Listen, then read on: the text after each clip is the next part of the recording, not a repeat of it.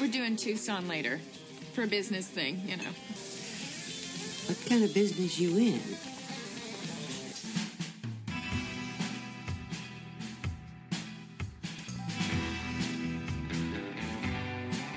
One career all females have in common, being a woman. Something's crossed over in me. When I'm good, I'm very good. But when I'm bad, I'm better. Fasten your seatbelts. It's going to be a bumpy night.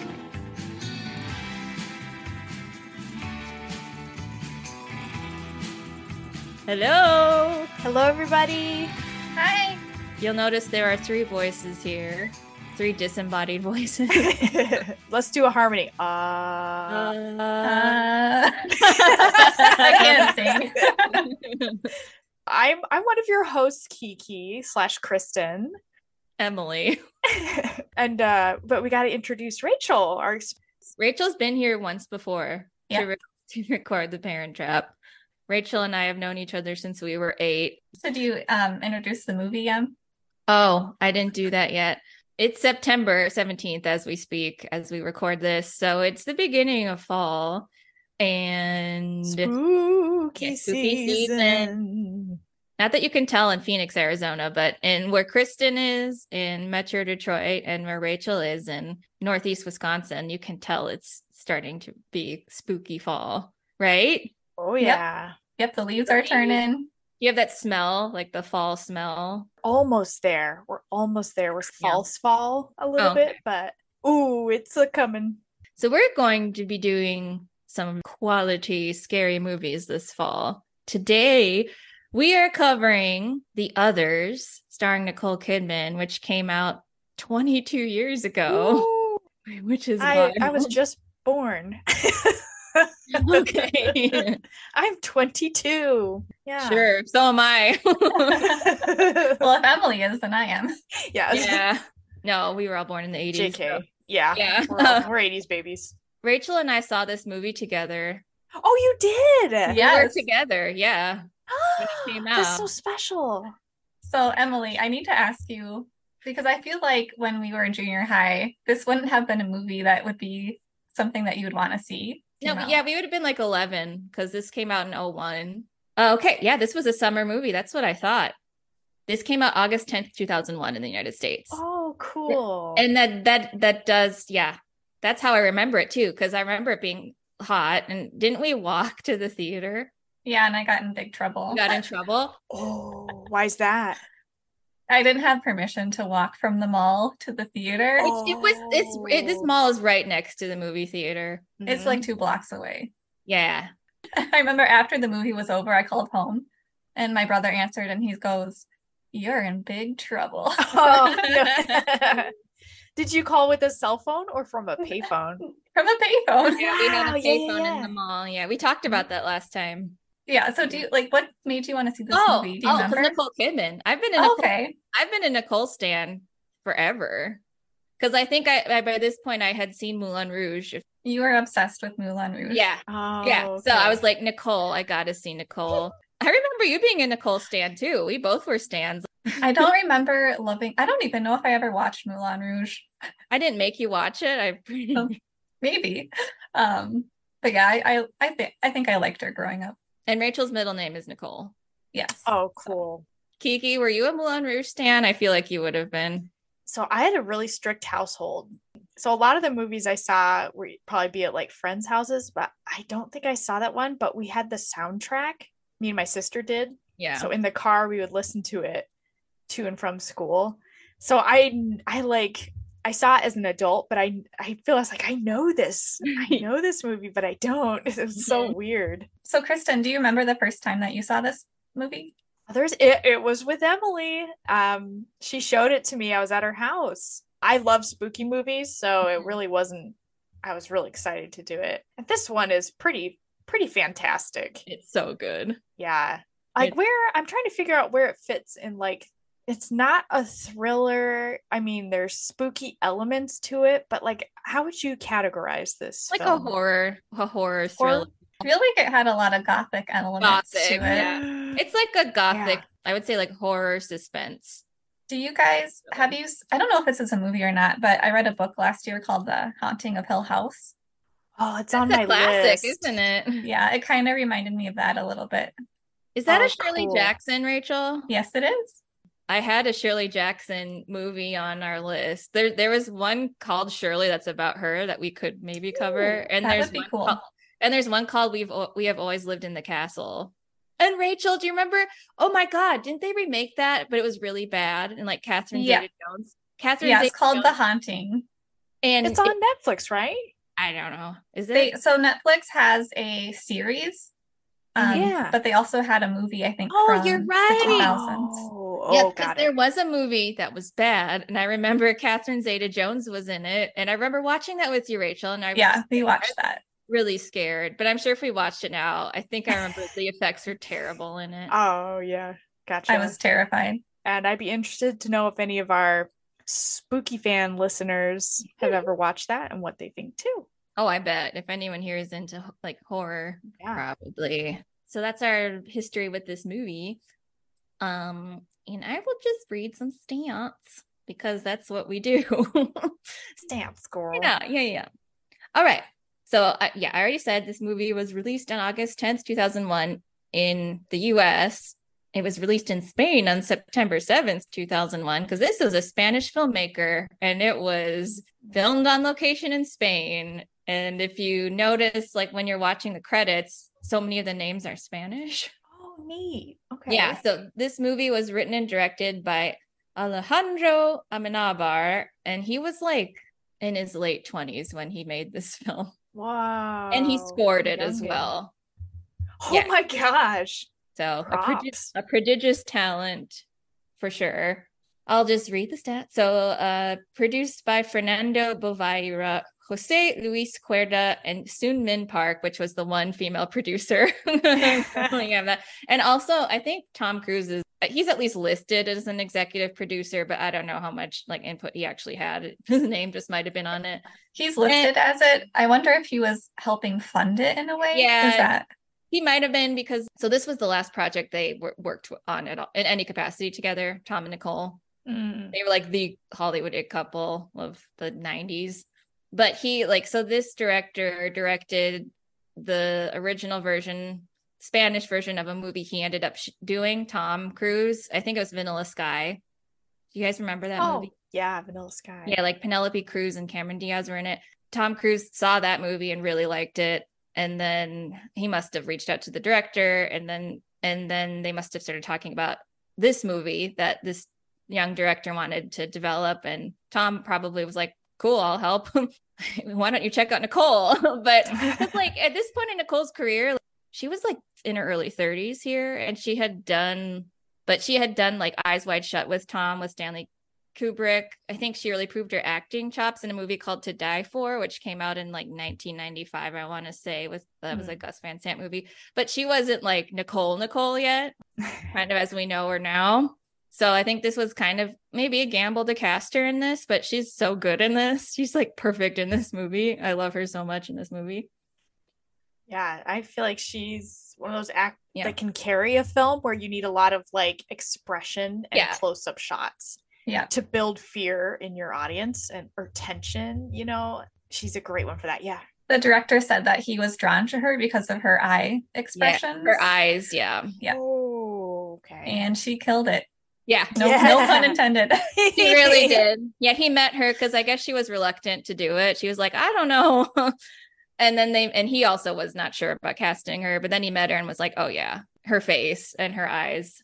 And she's so, this might be my favorite Nicole. I don't know. She's just perfectly Practical magic. But yeah, she's perfectly That's Is that your Nicole? Yeah. Yes, my Nicole. I want to do so many Nicole movies on this podcast. I do want to do Practical Magic, and I do want to do The Hours. And I do The Hours. That one. Rachel knows The Hours. Yeah. And then The Beguiled, where she did with Sofia Coppola. Yeah, there's a lot of we need to do a deep dive.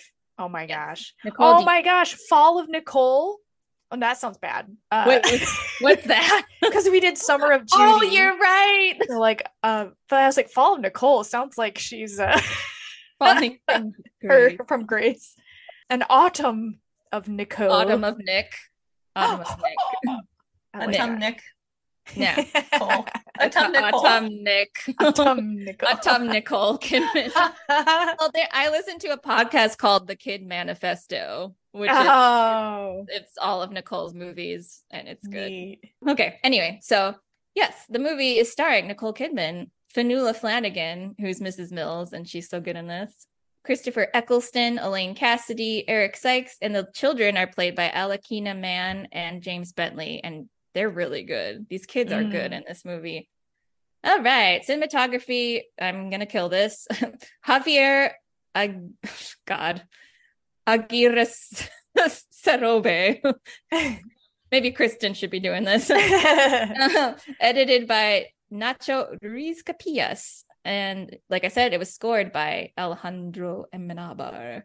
And it was made on a budget of 17 million, and it earned 209.9 million. Oh, So it was a huge hit. And I think at the time it was like the highest grossing film in Spain ever. Wow. So, and those are the stats. New life goal is to go ghost hunting in Spain. Yeah. That would be that house is to die for. Oh my gosh. Yes. Yeah, I was like right away, like when they did the establishing shot in the beginning, I was like, Kristen's dream house. Yeah. It's so I'll just tell them, leave the cobwebs, leave it all. Yeah. I'll take it. I wonder, like, so this was shot on location, but how they must have just found a day where it was cloudy to do all those establishing shots, because I don't think it's cloudy like that a lot in They might have Spain. used, I know there's really limited special effects in this movie, but Like they could have, CG fog and yeah. right, because I was like, this is so, because it's And anyway. fog should get a credit of its own. Oh, definitely. Yeah, we can talk about what the fog and what that probably Co-starring symbolizes. Fog. Yeah, she's like a second on the call sheet. Yeah. Now Yeah, really right. roll in Yeah, with next menace to like in this Nicole, like scene. Nicole was the highest paid, and then the fog.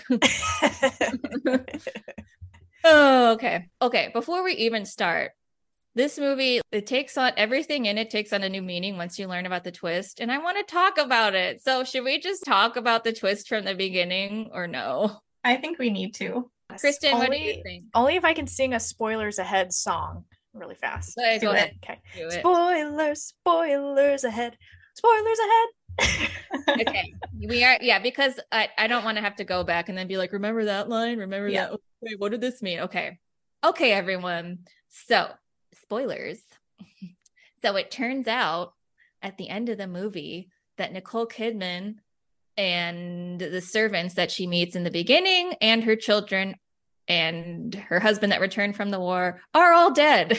They did. Okay, Real dead. we'll get to how that happened, but then when you watch the movie again, and this movie is great on rewatch, I've seen it a number of times, but then you're like, oh, that's why they said that, and that's what the meaning of that scene was, and so it's just better when you know. Emily, I have a little 10-second overview. Okay, Just like a little. Do it. Okay, this is what I wrote. The Others is set on the Channel Islands in England 1 week after World War II has ended. Our main character, Grace, is living in a large Gothic mansion with her 2 children who are allergic to sunlight. She is still waiting for her husband to return from the war. 1 week ago, her servants all disappeared and unexplainable things start happening in the house. Rachel, that was good. It was awesome. Rachel, you could write jacket copy. Perfect. That was really good. You're welcome. Thank you. Yes. So Nicole plays this woman named Grace, and she, like Rachel said, she lives on this gorgeous mansion. It's so beautiful. And like you said, the Channel Islands, Jersey, whatever. Yep. And it was like the one place that was a part of the UK that was occupied by Nazis, right, Rachel? Yeah, that's what they said in the movie. That was occupied by Nazis. Yeah, during the war. Grace lives there alone with her 2 children, Anne and Nicholas. Anne is the older of the 2 siblings, and they are photosensitive, as Nicole Kidman says, the photosensitive. They will die if they are exposed to sunlight. And the movie starts with, well, first there's a nice, lovely voiceover by Nicole where she's telling the creation story of the world, and there's these creepy illustrations. Rach, we talked about this, but do you remember being like, okay, so Nicole's Australian. She's famously Australian. She has a perfect like received pronunciation in this. Do you think it's harder to go Aussie to British, or American to British, or Aussie to American? What do you think? Well, I think it would, for me being an American, my perspective would be it's easier for an Australian to speak in a British accent. Like that RP dialect. She's so good. Just because they both sound like more similar to each other than an American accent does. But what do you think, Kiki? Especially when actors who do it so flawlessly make it sound easy. It's really hard to tell, but I do think those two accents are more closely than an American one. Yeah. We have such harsh, like, especially as I have a hard R. Yeah. Yeah. Yeah. And in some of her movies, I think Nicole has a hard time with American sometimes. Sometimes it's good, really? And sometimes it's, you can tell you're Australian. Well, when we watch Practical Magic, we'll have to evaluate. But she's she's perfect in this movie. She's just flawless. So anyway, the film begins. There's an establishing shot of this spooky house across this like river, and there's fog everywhere. It's very atmospheric. And I feel like this could be really cheap, but it works. It starts with Nicole screaming bloody murder. I have a bone to pick. Okay. So in the beginning, it's this story. It's kind of, she's telling it to her children, but it's whisper quiet. Nicole is famous for that. She's famous for whisper acting. So then in response, you turn up the volume really loud on your TV so you can hear what's going on. Oh. And then it like cuts to the house. It's complete silence. Yep. And then the scream happens. Nicole screams, the blood curdling scream, and she's lying down, and the camera is horizontal, if I remember correctly. Yep. This movie is shot really well too. It looks so good. Okay, but since we already spoiled what happened, I guess we didn't spoil how it happened. This film is very dark, but I still enjoy it. And I'll tell you more about why I enjoy it when we get to the end. So it turns out that Nicole, her character Grace, went mad, as they say. She went mad. And she killed her children. She smothered them to death with a pillow and then shot herself with a shotgun.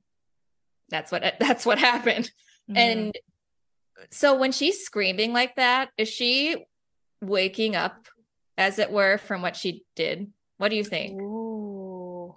I just got chills. I feel like definitely that is what happened. Yeah. Wow. Yeah. Because I was wondering, because I wasn't clear on the timeline. That new family, that posh family, how long ago did this incident happen with Nicole? Has it literally only been like 2 weeks? Because remember, I think it's been a week. Well, yeah, because doesn't she say like 2 weeks ago the servants disappeared without a word? Week. And so she was alive when they left? No, I think when she had killed herself, the servants disappeared. Okay.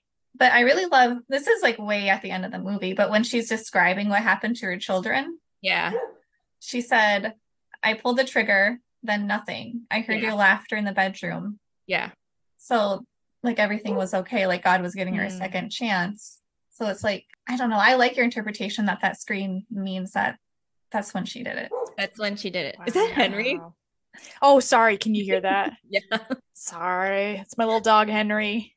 Yeah, we got Henry, and then we got Dooney. Dooney is passed out in the background. Rachael, yeah. So that's what I was thinking, because I feel like this, just from how this movie is written, and then when you go back and watch it again, this director is a really smart screenwriter. So I feel like stuff just isn't random. I don't think he was just like, here's a nice cheap jump scare to start my movie by having it start with Nicole screaming. I think she either dreamed of what happened, right? Like what she did, or she literally just did it. But I don't know. Oh, go ahead, Rachael. Yeah. I said I like your interpretation that means that she just did it, but I also think it does serve a purpose of introducing you to Nicole and the fact that something is very disturbing to her. She's troubled. She's a troubled soul in this movie, and she's so good because she's so placid on the surface, but she's roiling on the inside. You can just tell she's a tormented character, and she does a great job portraying that. It's also a film device. I mean, as you were calling it like a cheap, Yeah, it could be, yeah. But I do think it's effective though, no matter what. It's so effective at giving your audience like, okay, this is the tone. This is a Here horror we go. Yeah. Yeah. So I think, even if it was just a film device, like it's so effective that we can forgive it. But I think, like you said, Emily, too, once you've seen the movie through, you know what happens, and you go back and you're looking for those things, it starts to click together. And she's all so the good. evidence. She's so good. We were talking, Rachel, I don't know if you've seen this. Oh, I'm sorry. We're going off like on tangents. Rachel, there was this terrible commercial from that, like one of those local commercials. What are you talking about? Do you know what I'm talking about? No. Oh my God. So like my mom filmed it one time when we were there because it's so bad. It's a tire commercial, but it's so badly acted. It's funny. And every time sometimes we'll quote it because he just like looks dead into the camera at the end and goes, yes, we sell all sorts of tires. And it's so bad. It's laughably bad. But watching it and still referencing it now, I'm like, wow, acting is hard. You don't realize until you see bad acting. Yeah. And it's hard and it's a skill. Nicole is so good. They didn't film this thing in sequence, right? So when they shot the scene, they were just like, okay, Nicole, I want you to wake up and scream as if you've just murdered your children. It's impressive to me. I don't know. Anyway, so that happens. She like gets up, recovers herself. She checks her watch, and we are introduced to these 3 new characters. They're walking up to the house. There's an older man and an older woman and a young girl. And here's another thing. They walk onto the scene in the middle of a conversation. And did you notice what they were talking about? Oh, you're going to have to remind me. Okay. They're basically saying this movie gives itself away. I did notice that throughout the movie. Thinking, immediately. Like, this is so obvious. Yeah, but they're all like, ha, ha, ha, laughing. And then Mrs. Mills, who's played by Fionnuala Flanagan, she's so good. She's so good in this. She's like, oh, ha, ha, I wonder what happened to him. And then the older guy, Mr. Tuttle, I like how she says it, Mr. Tuttle, he's like, oh, I suppose they're dead like all the rest. It's right there. Wow. They've been dead for over 50 years. So they're probably talking about someone they knew 50 years ago and laughing about something that happened. Like, oh, I wonder what happened to him. And yeah, he's probably dead, just like we're all dead. Wow. But it gives itself away. Right away. Cool. Right? Yeah, there's so many times that I'm like, oh, this is so obvious. Yeah, it is. Then, so they're knocking on the door and Nicole answers it. Yes. Good morning, ma'am. We've come about the... Oh, yes, of course. Come in. I wasn't expecting you so soon. And they're like, oh, we're here. And she kind of doesn't even let them finish. She's like, oh, yes, you must be here to answer the posting. I'm looking for staff since all my servants ran away. And so she invites them inside. There's 3 of them, like I said. And Nicole is, I keep saying it, she is perfect in this movie.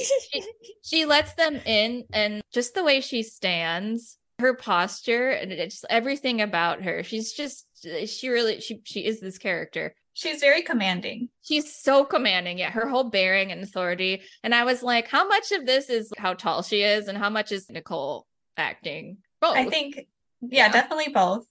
She beautifully plays this character because she toes the line of being strong and being fragile, being tormented. She does take the lead a lot, and she's able to direct her staff where she wants them, and she doesn't take any crap.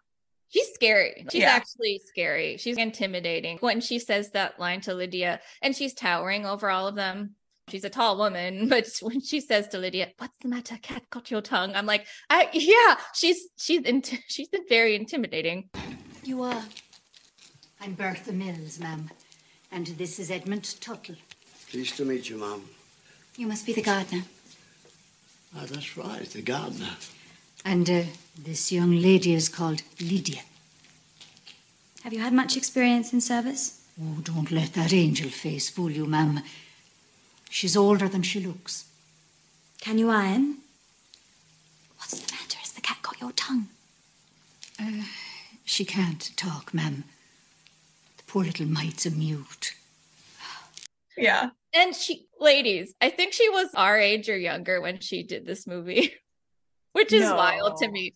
Yeah, because, okay, Nicole was born in 1967, and this film was released in 2001. They'll film it like a year before or whatever. So she was probably 33, which is wild. Wow. Because she seems so, like Rachel said, commanding. She could be the mother of these children, and that's impressive because I don't think I could summon that kind of gravitas. Right. Absolutely. And she's something else. She really But is. when you're thinking about her character, she has a lot on her plate. She has sure does. 2 kids that have this rare disease. She's has all a husband. alone. Yeah, a husband off to war. Nazis are occupying, like, if you think about the past, she suffers from migraines, they were saying. Yeah. So, And okay, why do you think Rachel, Kristen, what the migraines? Gee. It's because she shot herself in the head. She shot herself in the head. Rachel. Yeah, it's a little on the nose, but There that's it why is. she's getting those migraines. And she's They're like, all little tasty clues. Yeah. about what's going on? yeah. So she invites them in and she briefly interviews them. And right away, she's like, the young one, there's like Lydia, who looks like she's 18 or 19. She talks directly to her, Nicole does, and she won't respond. And she does that line, what's the matter? Has the cat got your tongue? And then Mrs. Mills is like, oh, the poor little mite's a mute. And so I'm sorry for my accent. Fionnuala Flanagan is Irish in this. And I think in real life, I kind of want to know now. With a name like Fionnuala Flanagan, you'd think, yeah, she's Irish. Yeah, you would think so. Yep, born in Dublin, Ireland. Okay. The young girl, Lydia, is a mute. Okay, she can't speak. And we'll get into that. But I do want to say that actress, the one playing Lydia, she was in this BBC adaptation of a novel called Fingersmith. I don't know if either of you are familiar with that. No. It was adapted to screen for like this Korean thriller that came out 3 years ago called The Handmaiden. First, they adapted it for the BBC. But anyway, she starred in that with Sally Hawkins, who you've both probably seen the wonky adaptation of Persuasion. That was I have. Yeah, right. Kiki, have you seen it? I want to say yeah. It was from like 2008, and it was weird. Oh no, I haven't seen that one. I thought you were talking about the Netflix one. Oh, that shitty one. That's another wonky adaptation. No, okay, that's worse. You know what? That's worse. But no. Sally Hawkins, she played Anne Elliot in this version that came out in like 2008. I want to say that ITV made, and it was just not great. But Sally Hawkins is really good. Anyway, this is my roundabout way of saying Sally Hawkins also played a mute character in The Shape of Water, a Guillermo del Toro movie. I was just tying that back because Lydia was played by Elaine Cassidy. So they played love interests in Fingersmith, but both of them played mute characters in other movies. So wild. Which I think is just wild. Anyway. Yeah. There's not a ton of movies that feature mute characters. Right. Yeah. And I wish Lydia kind of had more to do in this movie because Elaine Cassidy she's a really good actor in Fingersmith. She's so good. But she's an interesting character. And I kind of would like to see this from her perspective. Once you get to the end, you're like, okay, well, what was Lydia's experience of all of this? She's been dead for like 54 years. That would be an interesting movie to from her perspective. Yeah. From the universe of okay. It's like that. I don't remember who wrote it. I think a lot of like women's studies courses will have their students read it, but The Wide Sargasso Sea. I haven't. So it's Jane Eyre, but it's from Bertha's perspective. Cool. Right? I've never heard of that. Well, the woman in the attic, his wife, her name is Bertha, right? Yeah. But I've never heard of also hashtag spoilers. Yeah. Oh, for anyone who didn't know, there's a woman locked in the attic in Jane Eyre. I guess it's been out a couple 100 years. It's been a while. Yeah. Bertha Mason. Anyway, another gothic masterpiece. So good. We should probably do that too. God, there are too many. Okay, so yes, Nicole. And Nicole's eyebrows are amazing. And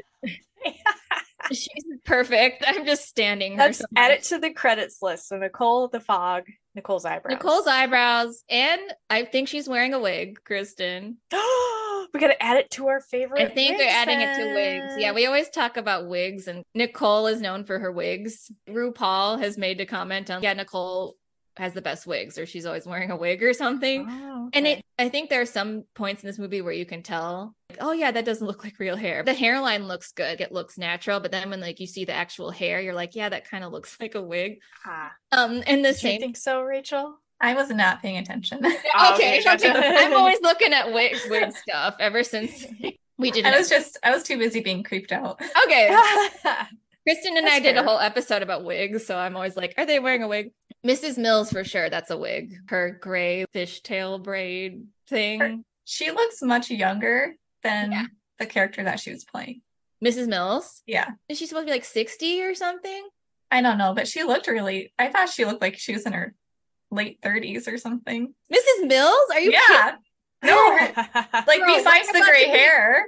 Like, I thought she looked very young. No, I didn't. I was like, girl, are we going to look like that in a few years? Because I fucking hope not. I mean, they did age her up. You can tell they put they gave her a wig that was gray. And they probably put age makeup on her. But the actress, okay, I'm upset. We have to look up how old Fanula was. Okay. Yeah, look her up. Okay, Fanula, how old? Fanula girl, where are you at? This movie came out in 2001. And Fanula was born in 1941. So she would have been like 60. Okay. Well, she looks great for her age. Yeah. Fanula serving. Okay. And I think that was a wig. Yeah. And she looked really good. What a great character. Mrs. Mills is such a cool character. I think she is. What happened to Mr. Mills? Rachel, wait. So. What a question. You know what? Who watched Downton Abbey? I watched the first couple seasons. Yeah. Okay. Same. So housekeepers were always Mrs., even if they weren't married. So, Didn't know that. Yeah, just because, now they have more authority because they're married, which, okay, what the fuck? Patriarchy, whatever. It's like the man transferred authority to her. But gotcha. Yeah, because there's that line where Nicole's like, did you have any children, Mrs. Mills? And she's like, no, the girl and Mr. Tuttle are all I have. So, I mean, that doesn't mean she wasn't married, but I don't know. Maybe she was. Are she and Mr. Tuttle a thing now? Yeah. They've been dead together for 50 years. He's the only one left. Yeah. And Lydia is their child at this point. It's a found family. It is. And it's nice that they have each other and that they're not just haunting alone, left on the earth alone for like, oh yeah, where did they come from? Yeah. So they've been there the whole time, right? But is Nicole only able to see them now because she's dead? Oh, you mean the Mrs. Mills and Lydia and Mr. Tuttle? Do you mean while Grace and her family were alive? Yeah, they were there. Yeah, they were haunting them, right? Yeah. So Mrs. Mills said at the very end that sometimes they can feel the presence of others and sometimes they can't. So maybe it was just a thing where they didn't know that they were there. They were there. They were definitely haunting that whole place. But when we first see them, they're walking up to the house. They've been occupying the grounds for like 54 years. But now Nicole is about to interact with them because she now is on the same plane of existence as they are. Yeah, I was thinking about like, what are the laws of this universe? Because I'm just thinking there are different planes of existence and sometimes they intersect and overlap because they're all interacting with the environment. They're all eating. They're all touching things in the house, but that's not literally happening. Sometimes it is because the human beings are actually seeing Nicole and she's opening doors and stuff, but sometimes that stuff isn't literally happening. Right.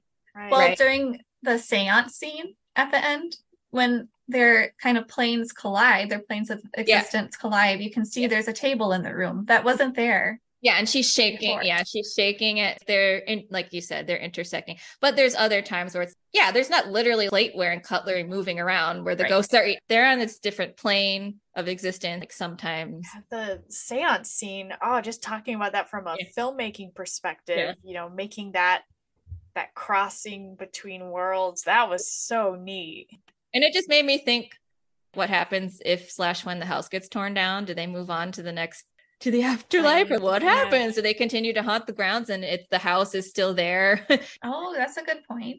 To think that the house would still like this metaphysical version of it. They're still existing. You know what I mean? Different dimensions of reality and stuff. So, but anyway, I was thinking about the food too, Emily. Because how are they getting the food?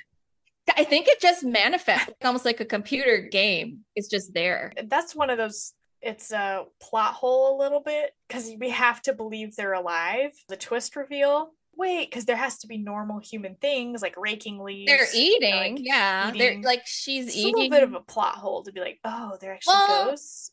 I think they're just not gonna explain the metaphysics because that would be like a whole movie. But that's not what we're here for. I mean, we're here for it now because we're dissecting it. Yeah. But I think, they're eating, they're interacting with the environment, they're sleeping, they're dead. Why would they need to sleep? And it's because Nicole thinks she's still alive. I think they're still alive. You'd do all those things if you thought you were still living. Yeah. For sure. So, and then another line when Mrs. Mills makes Anne toast, Anne is like, this tastes funny. This tastes different. And it's just creepy when you think he's dead. They're not. It's so creepy.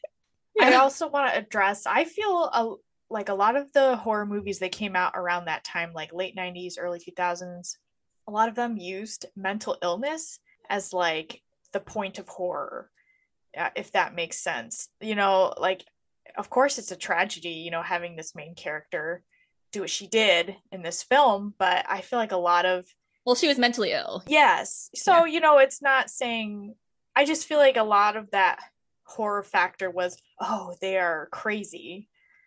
And that's why they did this. I just don't think that's aged very well. I think we understand mental health a lot more and it's got less of the like entertainment value, which I'm really glad for. So that for me is an aspect that I don't feel as aged the best. But I don't know. Do you guys have thoughts about that? I think madness is a hallmark of gothic horror. It often is. So I don't get too upset about it. But I don't know, Rachel, what do you think? I think they did a good job of making it believable in the sense that why would a woman like be pushed to the brink to kill her children? To kill her children. I think they did a good job of like building that up and explaining why. But I do think that like madness, it is like you bring up a good point in that during the whole movie, the little girl is, oh, mom went mad or. She keeps saying it. Anne is a great character because she tells the truth the entire movie. And it's so frustrating because you know she's telling the truth and Nicole just denies her at every point. I think their story is that's the story with the relationship with the most tension is Grace and Anne, and then they come together in the end, and that's where you get the satisfying conclusion is the resolution between those two. That's a great pair of characters because Grace is really strong-minded and she's a woman of conviction, and then Anne is also equally strong-minded and she doesn't back down when she knows she's in the right. So I think they're both very strong characters. I think it's really good characterization. Great female characters in this movie. You know who Anne reminds me of? Who? She reminds me of Kirsten Dunst in Interview with a Vampire. Oh my God, really? Wait, is it just the hair or is it her personality? The attitude. Strong personality. Yeah, Anne is a little brat, but I like her a lot. Because she doesn't back down. She's like, no, I'm telling the truth and I'm not lying. If you keep telling me I'm lying, I'm not. And we'll get into some of the things that happen in this, but she's just a very strong character. Anne is. Anyway, where were we? Oh, yeah. So another thing I want to comment on, but they do a lot of, so this, when she is meeting the new housekeeper, she's showing them around the house. They make a comment that they don't need the tour because they've worked there before. So we kind of get an insight. And she thinks, oh, it must have been, 20 years ago, not 54 years ago. Right. But then the movie does a good job of doing anti-climaxes. When she's introducing the new servants to the children, they kind of build up like, my children have this allergy to sunlight. And they're kind of building up to be like, they're going to be creepy or they're going to be weird. Have you all noticed what I'm doing? In this house, no door must be opened without the previous one being closed first. It is vital that you remember this. It's not as easy as it may seem. There are 15 different keys for all of the 50 doors, depending on which area of the house you're in at the time. Mrs. Mills, From tomorrow onwards, I will be leaving a set of keys in your charge. Yes, ma'am. Music room. Ma'am, there's really no need to show us around the whole house. Yes! Yes, there is. Because here, most of the time, you can hardly see your way. It's often difficult to make out if there is a table, a chair, a door, a sideboard, or one of my children playing hide and seek.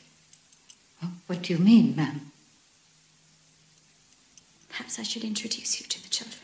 Yeah. Which maybe, Yeah. yeah. So then, but then they get shown the children and then, oh, they're just normal, cute looking children. And they're really pale. That whole setup is so good. It's filmed so well. When Nicole explains the rules and she's like, you need to treat this house like a ship and the light is water. You cannot let it in. Every time you enter a room, you close the door and you lock it. They're like 15, whatever. She has so many keys. And the house is perfect. There's the music room that has these beautiful murals on the wall and this gorgeous wooden floor. It's almost like a herringbone pattern and this huge mantle, this hearth. This house is to die for. It really is. You bring up a good point too, Rachel, about the kids, because it has a little bit of the vibes of O. Henry's The Turn of the Screw a little bit. You know, like two creepy kids, this remote house. Henry James? Oh, sorry, Henry James. Did I say O. Henry? Yeah. I do that all the time. Henry James, thank you. And then you're totally right. Like they're so it used kind of a trope, but then used it for its own purposes. And they're these cute little kids. So I guess the director didn't let these children go in sunlight like for the entire shoot. I'm assuming their parents were okay, consented, because these kids were deathly pale and they look dead. And they are dead. Their introduction is kind of creepy though, because it's just you hear them, Nicole makes them recite their prayers. So you just hear their little voices in unison and then they come out and it's candlelight and you just see these two little pale, deathly pale faces. Wakey, wakey. Now, come on. Eyes closed, hands together.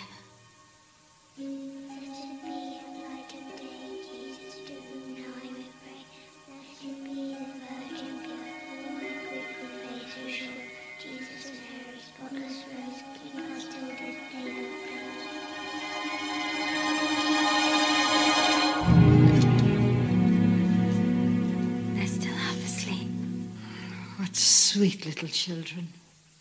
What did you guys think about the use of religion throughout the movie?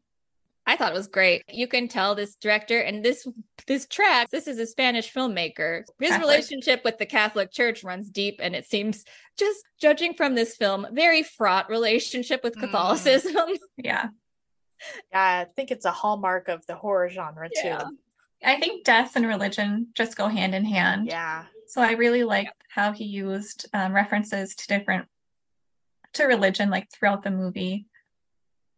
And Nicole's, her relationship to her faith and to Catholicism. I love her journey in that too, in this film, because she goes from a place of absolute certainty and conviction. She's totally dogmatic. She takes the teachings of the Catholic Church literally. She's unforgiving. That scene where she explains that her children will go to hell if they lie is terrifying. Yeah. So yes. So right after you meet the children, one of the next scenes is she's teaching them. It's like catechism. Yeah. And you're right. They were saying what would happen in the next life if children were to lie? Because Anne was saying that, well, that's silly that they wouldn't have just lied and said they don't believe in God. Oh, she's telling them a story about these Roman children who, rather than deny Christ, they die. The Romans chop their heads off. These children in this story. And both of the kids are like, that was stupid. And she's like, you just, yeah. Yeah. And she's like, well, what do you mean? Nicole's like, well, what do you mean? And they're like, well, I would have just lied. She's like, I would have denied Christ or whatever, but like inside I would have believed in him. And Nicole, she tells them, and I don't know if this ever was or is Catholic doctrine, but she's like, tell me about the four hells. So you both would have lied to the point of denying Christ. Oh, you'd have saved your heads being chopped off by the Romans, that's true. But what would have happened afterwards? When? In the next life. The one that's waiting for us after we die. Where would you have gone? Oh. Where, Nicholas? To the children's limbo. What is the children's limbo, Anne? One of the four hells. Which are? There's the hell where the damned go. Then there's purgatory. Yeah. And the bosom of Abraham where the just go, and limbo where children go. At the center of the earth, where it's very, very hot. That's where children go who tell lies, but they don't just go there for a few days. Oh, no. No, they're damned. One of the little children, I think Nicholas, is like, and there's the fourth circle of hell, or hell, that's limbo, and it's the center of the earth, and it's where children go. And I was like, is this like Catholic doctrine, or was it? Like, that is terrifying. And because they're in limbo, right? And you can, well, at the end they have a conversation about limbo, and it's good. But anyway, and you can tell Nicole Kidman totally believes this. She's like, yes, this is what will happen to you if you lie. And I'm like, holy fuck. You have a feeling that this director probably had some traumatic experiences in catechism. Mm-hmm. I don't think that's a biblical teaching. I think that's very much like a Catholic doctrine, the ideas of different limbos and different hells. And yeah, it's very Dante. But anyway. I wonder. So since Anne was questioning these teachings, Grace decides to separate the children and make them study alone as punishment. And that's when we kind of first get our introduction to like weird things happening in the house. So she separates Anne and Nicholas. Nicholas is scared, and he goes, "What do I do if a ghost comes?" Is this really one of your favorite lines? Wait, I forgot what happened. Wait, what? When she goes, because they're complaining about having to be separated and they're going to be scared, and she goes, "Well, if you see a ghost, say hello," and then continues Nicole goes like, "So you say hello and you keep on studying or whatever." I think you can study in separate rooms. No. Yes. Will we get scared if we're separated? You get scared, as if you weren't used to this house by now. What if we see a ghost? Has your sister been telling you one of her stories? I haven't told him anything. Well, if you see a ghost, you say hello and you continue on studying. She said, okay. She separates Anne and Nicholas, so they have to go in different rooms. And then Anne goes to the really cool music room, and Nicholas stays in their little playroom. And this is where, I don't remember when this happens, but Nicole says to Mrs. Mills, "My children sometimes have strange ideas. You must pay any attention to them." It's rather difficult, to say the least. One might almost say unbearable. The only way of enduring it is by keeping a cool head. Oh, yes, ma'am. I don't like fantasies. Strange ideas, do you know what I mean? I think so, ma'am. My children sometimes have strange ideas, but you mustn't pay any attention to them. Children will be children. Yes, of course, ma'am. Nicole says, and it's sinister, she's like, "I don't like strange ideas, fantasies. Do you know what I mean?" It seems very menacing and scary, but this woman, Anne even says it later. She's like, Mother believes all this stuff, but then she tells us superstitions are nonsense, but she expects us to believe all of this stuff she's telling us and everything written in the Bible. And neither of them believe it 100%. Wow. And I'm like, yeah, damn, Anne's a critical thinker. She's evaluating stuff for herself. She's trying to be dispassionate and more objective and not just believing everything that's said to her. And then Mrs. Mills is like, "Well, have you told your mother this?" And they're like, "No." And you get the feeling that they're scared of their mother, which they are. They should be. Yeah. There's a thread through this whole movie of just, I don't know. I think it's a pretty good depiction of family trauma. It's just not spoken about. You're aware of things that have happened in your family and you don't talk about it. And Anne is the one who's like, "Yes, this happened. We don't know what it was." But Nicholas is the one who's like in denial. "No, it didn't happen. It didn't happen." Yeah.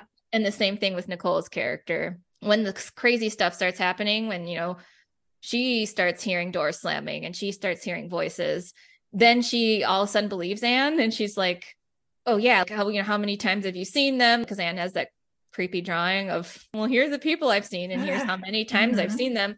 And Nicole believes her. But then as soon as her husband comes back, spoiler, she abruptly, it's like about face. She's like, "There are no intruders." She immediately retreats into denial. Yeah.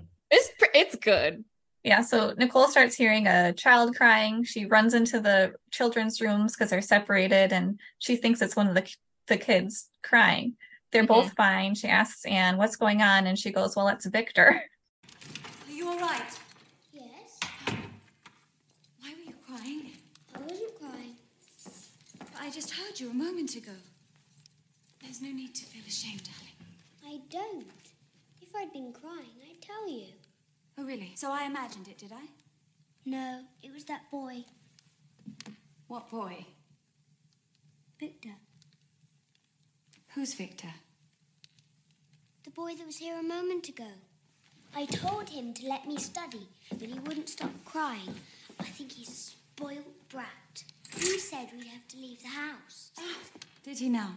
Yeah.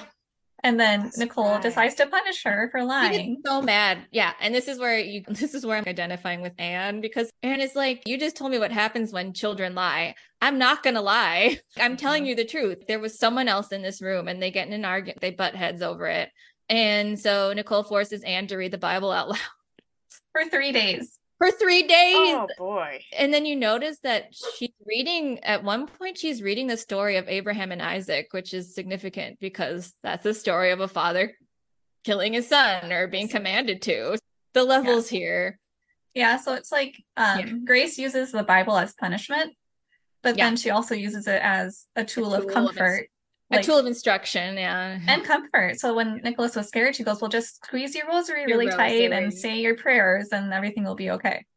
And then I love it when Anne schools Nicole on Catholic doctrine, because she's like, well, I read the other day that limbo is only for children who haven't been baptized, and I have been. And Nicole has no response. Yeah. Anne is constantly like poking the bear. How can you not believe in ghosts, but you can believe in Noah's Ark?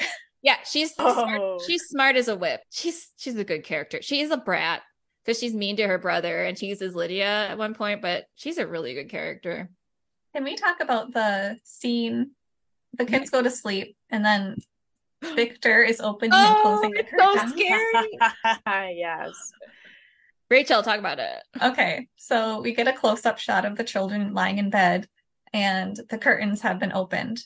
And Anne is telling Nicholas, well, it's Victor. He's saying that he's going to open the curtains. And this is a huge deal because if they get exposed to sunlight for too long, they're going to die. So then they kind of go back and forth with Nicholas saying, stop teasing me. Victor's not real. And then Anne is having a conversation with Victor, telling him, like, cut it out.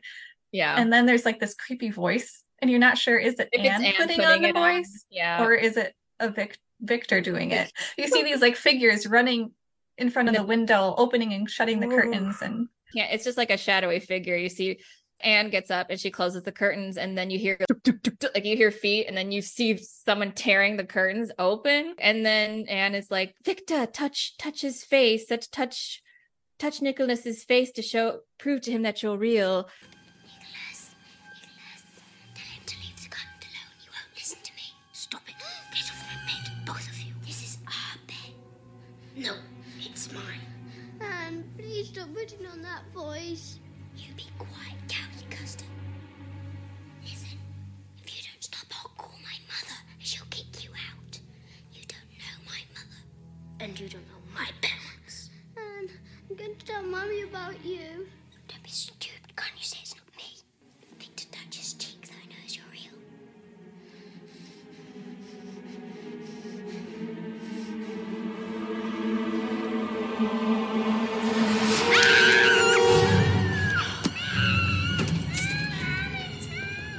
And then if you pause it or watch closely, the little hand that touches Nicholas, it's not Anne's, because it's got like a blue, like a little pajama shirt, and Anne's wearing this Victorian looking night dress.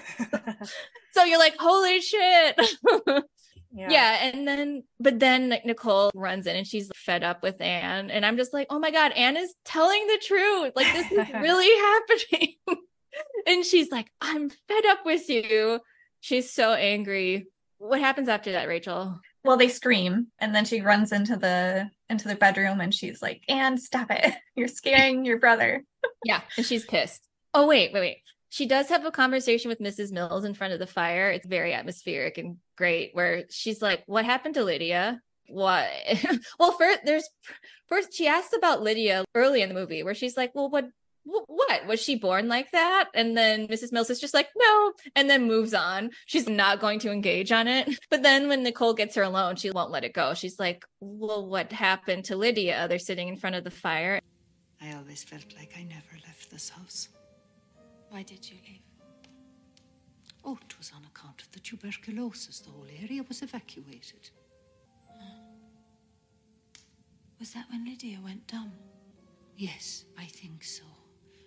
So, you know, my memory's a bit rusty these days, ma'am. What happened to her? It was suddenly one day, she just stopped talking. Well, there must have been a reason. People don't just stop talking. These things are always the result of some sort of trauma. Something must have happened to her. It's really creepy. And then Nicole is like, these sort of things don't just happen. She must have experienced some kind of trauma. And then Nicole is so good because the way she delivers it, she goes, well, what were your employers like? And you can tell by the way she delivers it. She's like, did you have sexually abusive employers? You can see she's working in her head. Yeah. She's trying to figure out what happened to Lydia. That was my first thought. Yeah. You know, that she's implying that something like that must have happened. Yeah. And she's like, well, people don't just stop talking, right? And Nicole is correct, because in the end we find out why Lydia isn't speaking anymore. Remind me, why wasn't she speaking? It turns out, should we spoil it now? Sure. Rachel? Sure. Okay, so in the end, we find out Nicole delivers this really good monologue at the end. It's so good. She's like, where are we? She's holding her two children and they've all realized that they're dead. And she's just like, but now, like, where are we? And then Mrs. Mills shows up and she's like, that's the last thing Lydia said, that's the same thing Lydia said when she realized we were dead. And that's the last time she ever spoke. Wow. I don't remember that at all. Wow. So do you think Lydia will ever recover her powers of speech? Well, it's interesting because now they have more people to talk to. Yeah. Maybe she would relate more to the children being around, but I don't know. I can see her just not ever speaking again. She was ghost trauma. Yeah. Oh, yeah. We'll get to it. Anyway, but okay, Nicole. And then there's that moment Nicole hears banging and stuff, and Anne is just reading the Bible in the stairwell, and then she goes out and Anne is like, I'm not telling you anything because you just punish me every time I tell you what's going on. And Nicole's like, no, you tell me what's going on. And she's like, fine, they're over in that room over there. And you just see light streaming out from underneath this door. It's this creepy ass storage room where everything's covered in sheets. It's scary. It's so scary. It's terrifying. You hear the voices, and the sound editing's really good because it feels like it's coming from behind you. You hear these people like whispering, like, oh, there she is, kind of thing. And if you listen close on, the second watch after you've seen it, you can hear the voice of the old woman, the medium. You can hear them because they're all watching a ghost. They're the ones that are alive. And Nicole, she sees and hears stuff happening. She runs into this creepy ass statue of like, what is it, like the Virgin Mary or something? I think so. And then she freaks out and starts ripping all the sheets off. And then she runs out of the room. Where did they go? They just came past here. Didn't you see them? Which way did they go? Over there. Oh, and down there as well.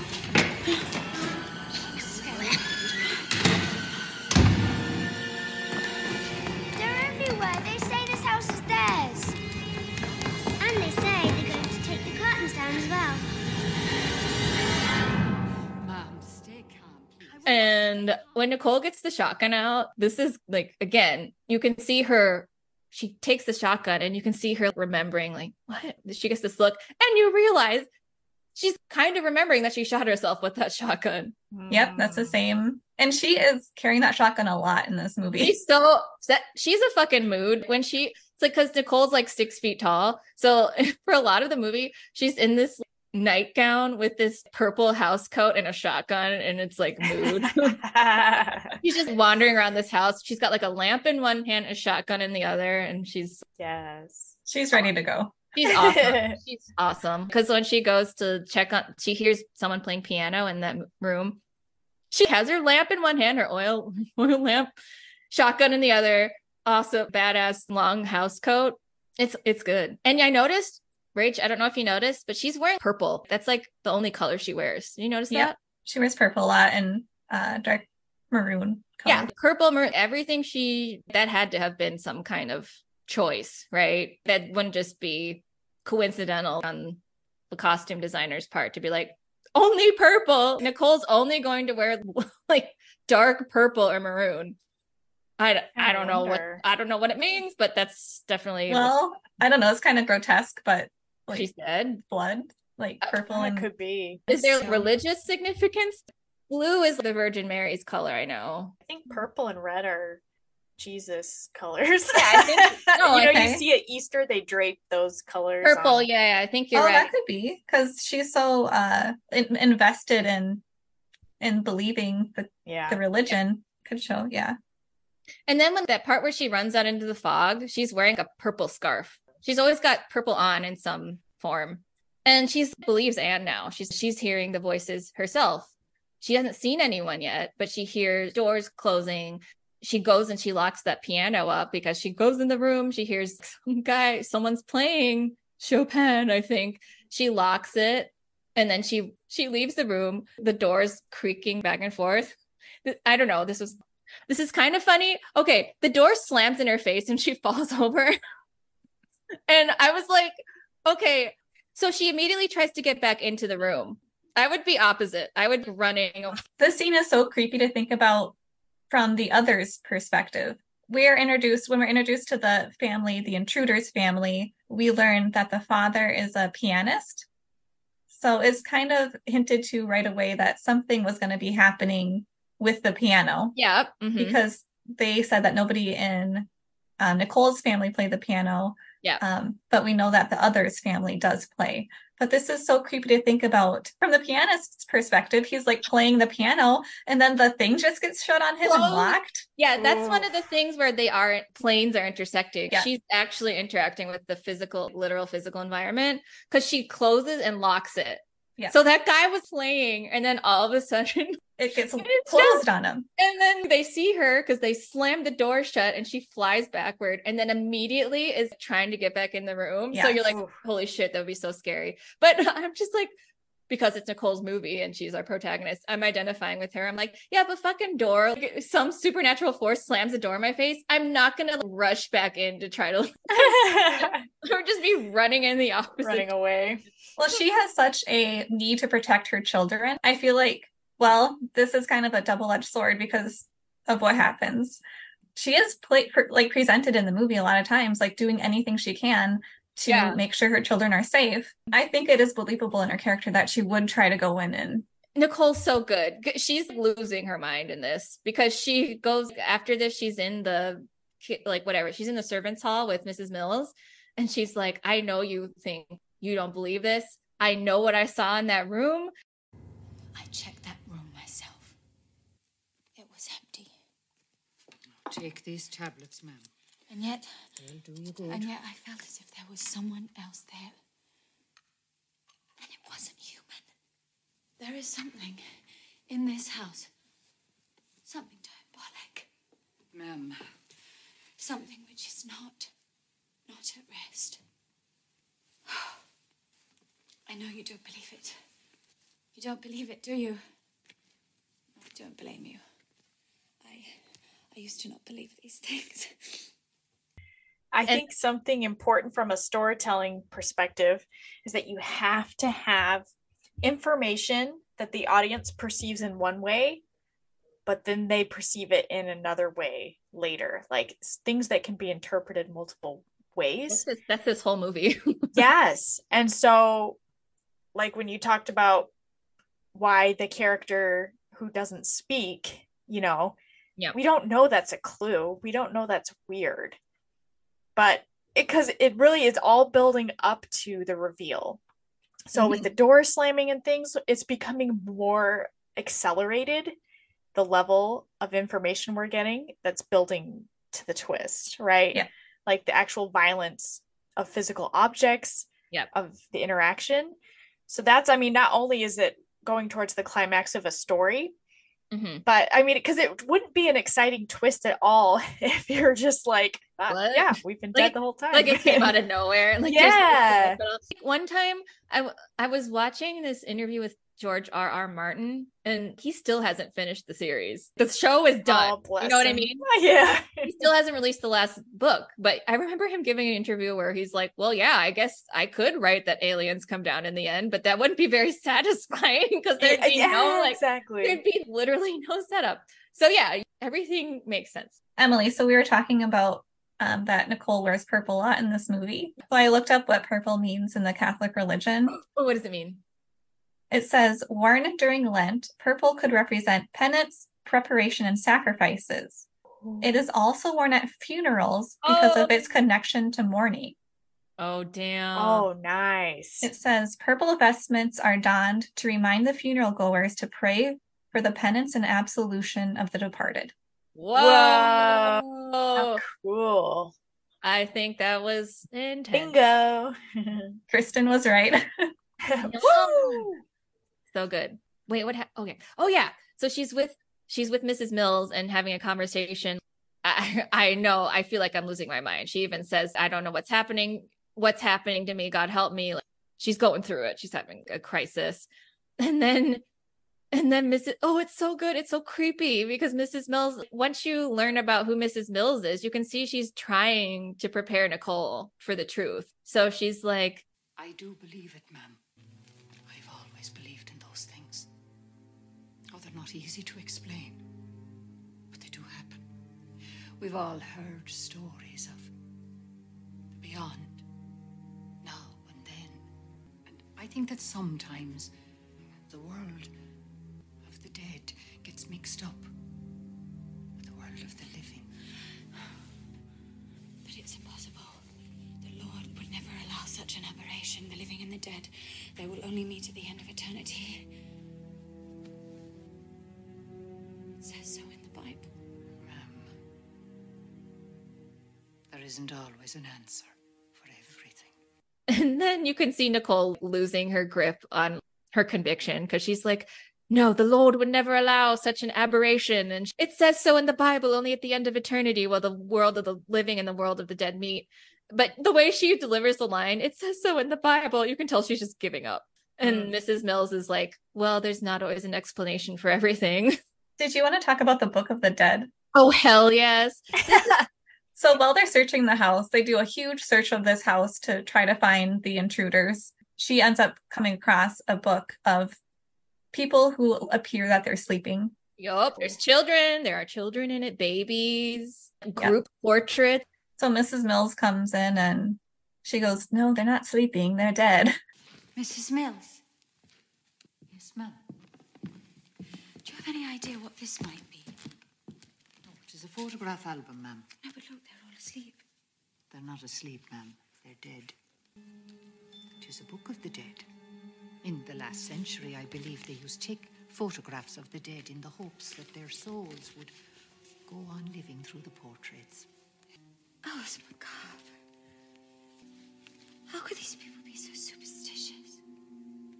Grief over the death of a loved one can lead people to do the strangest things. It's so freaking scary. Because Nicole's like, what is this? Why are they all sleeping? And Bertha Mills, or her name is also Bertha. I think it is. Yeah, Mrs. Mills is like, they're not sleeping, they're dead. And this was a real thing people did. Yeah, it was an actual tradition. I don't know if it's specific to Spanish culture or not. I feel like it's in multiple cultures. But there's this great silent film from like 2012, 2013 that's Blanca Nieves. It's Snow White. It's set in an older time, and that's actually a part of the movie is like the whole family posing with, which is, I mean, it seems grotesque to us, but thinking about having that last connection with your loved one, I think it comes from a place of love. It's just unsettling. Nicole says it's macabre. She goes, macabre. Get rid of it. Oh, she's so good. I don't want it in the house. You're right. I guess back in the day when maybe the only time you'd have a photograph taken is at a wedding, like a marriage portrait. So odds are someone could die and you wouldn't have had an image of them, especially a child. Right. So you would take a picture of their dead body. That could be the only photo of them that is in existence. So it is understandable. It's just really scary. And I guess the director is in one of those group portraits. Like he's like, really? There's a picture of 3 men lying on a bed and it looks like they've all been shot in the head. Actually, it's really disturbing because they all have wounds on their head. And with the director is one of those guys anyway. Wow, that's a cool little cameo. But I'm wondering if one of them I think some of those are real photos, y'all. Oh no. It's scary. It's actually very scary. So, Emily, you're saying how she's kind of starting to believe that the living and the dead are getting mixed up. But then we get the fog scene because now she's determined, I'm going to go get the priest and we're going to bless the house. Exercise the house. Yeah. Yeah. So, nice. This is so good. Yeah. She leaves the house and Mrs. Mills is like, no. No. Well, I think she knows. Because again, this line, everything has a different meaning. She's like, she's not getting very far because her spirit is bound to the premises of this house. So she can only make it so far. So it's at least in this plane of existence, she's enshrouded in fog. So she gets lost and gets turned around. But you see the groundskeeper guy, Mr. Tuttle, is covering up gravestones. Before she leaves, she's like, I want you to look for gravestones and I want you to find one and see if there's one for a little boy named Victor. And then they're like, all right. But like, as soon as she leaves, Mrs. Mills is like, she's not getting very far. You better cover that up. And you see him covering gravestones. Mr. Tuttle. Morning, ma'am. I need you to search the whole garden for gravestones. Gravestones? Yes, when my husband bought this house, we were told there was a little cemetery. I think it was somewhere over there, amongst the trees. I've not seen anything. Check carefully. It could be overgrown. Yes, ma'am. I need to know if there was a family buried here. And if they had a little boy, Victor.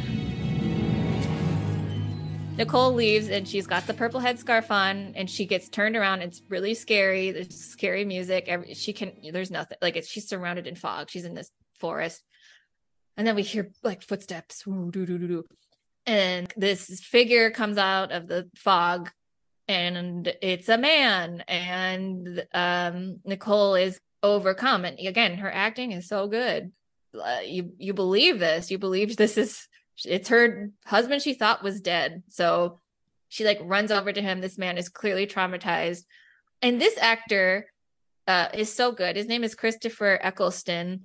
And I don't know if I didn't really watch Doctor Who. I tried to get into it. I tried to get into it, the reboot, but he was the first one of the rebooted, first of the rebooted Doctor Who's. Christopher Eccleston, man who's clearly traumatized and also doesn't know. There's a line later where Mrs. Mills is like, I don't think he knows where he is.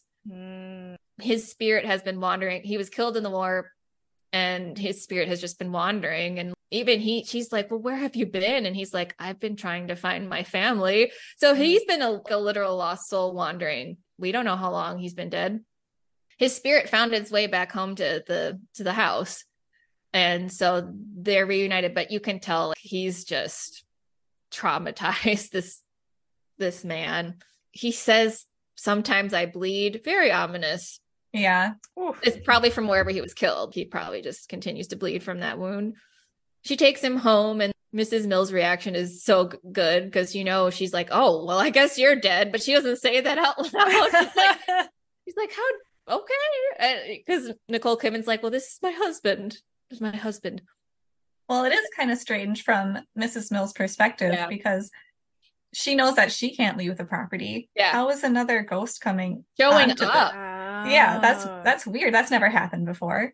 Because he was killed somewhere in the fields of France, somewhere. We don't know where, so we don't know how long he's been wandering, but somehow his spirit made it back, like it crossed whatever barrier. And it's because I guess he needed resolution with his wife. Yeah, he needed to say goodbye to his family. Or he could move on. And then, but this is so good. I love this writing because as soon as he shows up, Nicole's in denial again. Yeah. She immediately is like, no, that didn't happen. I'm like, this is so accurate because Anne brings up the intruders again. I wonder why this movie wasn't called The Intruders. It doesn't sound as good as the others, I guess. But Anne brings up the intruders. And then the way Nicole delivers this, she looks straight at Anne and she goes, there are no intruders. And Anne is just like, what? Like, I think Anne is maybe thinking that, and I'm sorry, Nicole is thinking maybe she's imagining these things. Yeah. And well, maybe now that her husband is back, everything's going to be fine. Right. Yeah. it's just amazing how the mind can just be fully accepting and knowing what you heard. I know what I heard and I know what I saw. And then all of a sudden just retreat back into whatever. I do that all the time. I mean, when you hear like weird noises around the house, you're like, oh, that's the cat. And then the cat's like right next to me. Well, it's probably fine. Yep. Yep. Oh, and this happens a couple of times. It's quite disturbing. Anne starts hyperventilating and you're like, oh God. It's definitely, a foreshadowing. Because Nicole even says, stop breathing. And you're like, oh shit. That's how they died. And then Nicholas does it later when they're hiding in the little wardrobe. Yeah. But yeah, her husband is just catatonic. He just. Well, I love when he comes home, he says hi to the children. I think that's the first and maybe only time that you see him really have emotions. Have emotions. And could be maybe the person that he was before the war. Yeah. But then he retreats into the bedroom and he basically doesn't come out for. He's catatonic. He just lies there just with a 1,000-yard stare. Yeah. And then Nicole's in denial again. And then we get the scene with the first communion dress. Oh my God, this is iconic. Yeah, love this part. This was spoofed in one of those scary movies. Do you remember those, Rachel? Okay. Yeah. But it was like, when they spoofed it, it was like Michael Jackson. Do you remember this? No, I don't remember this. But... So, how many of those scary movies were there? Like 6? I think there was probably like 4, but... Well, I don't know which one it was, but in one of them, it was Michael Jackson turned out to be the one under the veil. Under the sheet. It was wild. So, Rachel, what happens? So she's having Anne try on her first communion dress to make sure that it fits and it looks perfect for her first communion. Yeah. And Anne, she doesn't want to take it off. She's like, oh, please, can I just wear it for a little bit longer? Yeah. So Nicole's sure, but don't sit on the floor. Don't get it dirty. It has to look spotless for your first communion. Yep. So Nicole leaves. And then we get this kind of nice scene of Anne playing around like she's a ghost. Oh my God. Again, can you imagine how fucking scary it would be to see this ghost child dressed up like a bride and dancing around? Like, how fucking scary would that be? Because it turns out the old woman, she possesses. So, okay, it turns out that the old woman that Anne has been seeing a lot is a medium. And that's why she's seen her more than anyone else. And we see this character in the end. She's in a really cool outfit. Her eyes are, I don't know, she's blind. It seems that this woman is blind. She's this older woman. She possesses this woman. So Anne is, starts playing on the floor in her dress with this puppet, which kind of looks like one of the drawings from the very beginning of the movie. So Nicole comes back in the room and she starts reprimanding Anne for sitting on the floor because she's not supposed to get the dress dirty. And then Anne turns to Nicole and says, "What do you mean, Mom? What's the matter? Where is my daughter? What have you done with my daughter? Are you mad? I am your daughter. You're not my daughter! She attacks the old woman and strangles her, but then she rips the veil off, and then it's back to being Anne. And so Anne is freaking out in distress, and then Mrs. Mills comes in, and Nicole is distraught. She's like, that was not my daughter, right? And then Anne is like, she wants to kill me. She won't stop until she kills us. She won't stop. She won't stop until she kills us. Come with me. You're wicked. You're wicked. You're wicked. You won't stop until you kill us. And so Anne is very mindful of what happened. So I'm assuming they all know what happened. Everyone knows that Nicole smothered them with a pillow, but they all think that they must have not died. I guess they thought that she didn't actually kill them or something. Right. I think you're right, because I think they're all in denial that they're actually dead. Like, they don't realize that they're dead, any of them, but they all know what had happened the day that their mom went mad, is what they say. As they phrase it. So then after this, Anne goes and we don't see it. It happens off screen. She tells the father what happened. And then Nicole goes into the room and he's like, tell me it isn't true. Tell me, tell me this didn't happen, right? Tell me you didn't try smothering our children. I'm not sure how this resolves. They don't really resolve that, do they? So she kind of puts the blame on him. Like, you shouldn't have left for the war. Yeah, basically she's like, it's your fault. Why did you have to leave for that war that had nothing to do with us?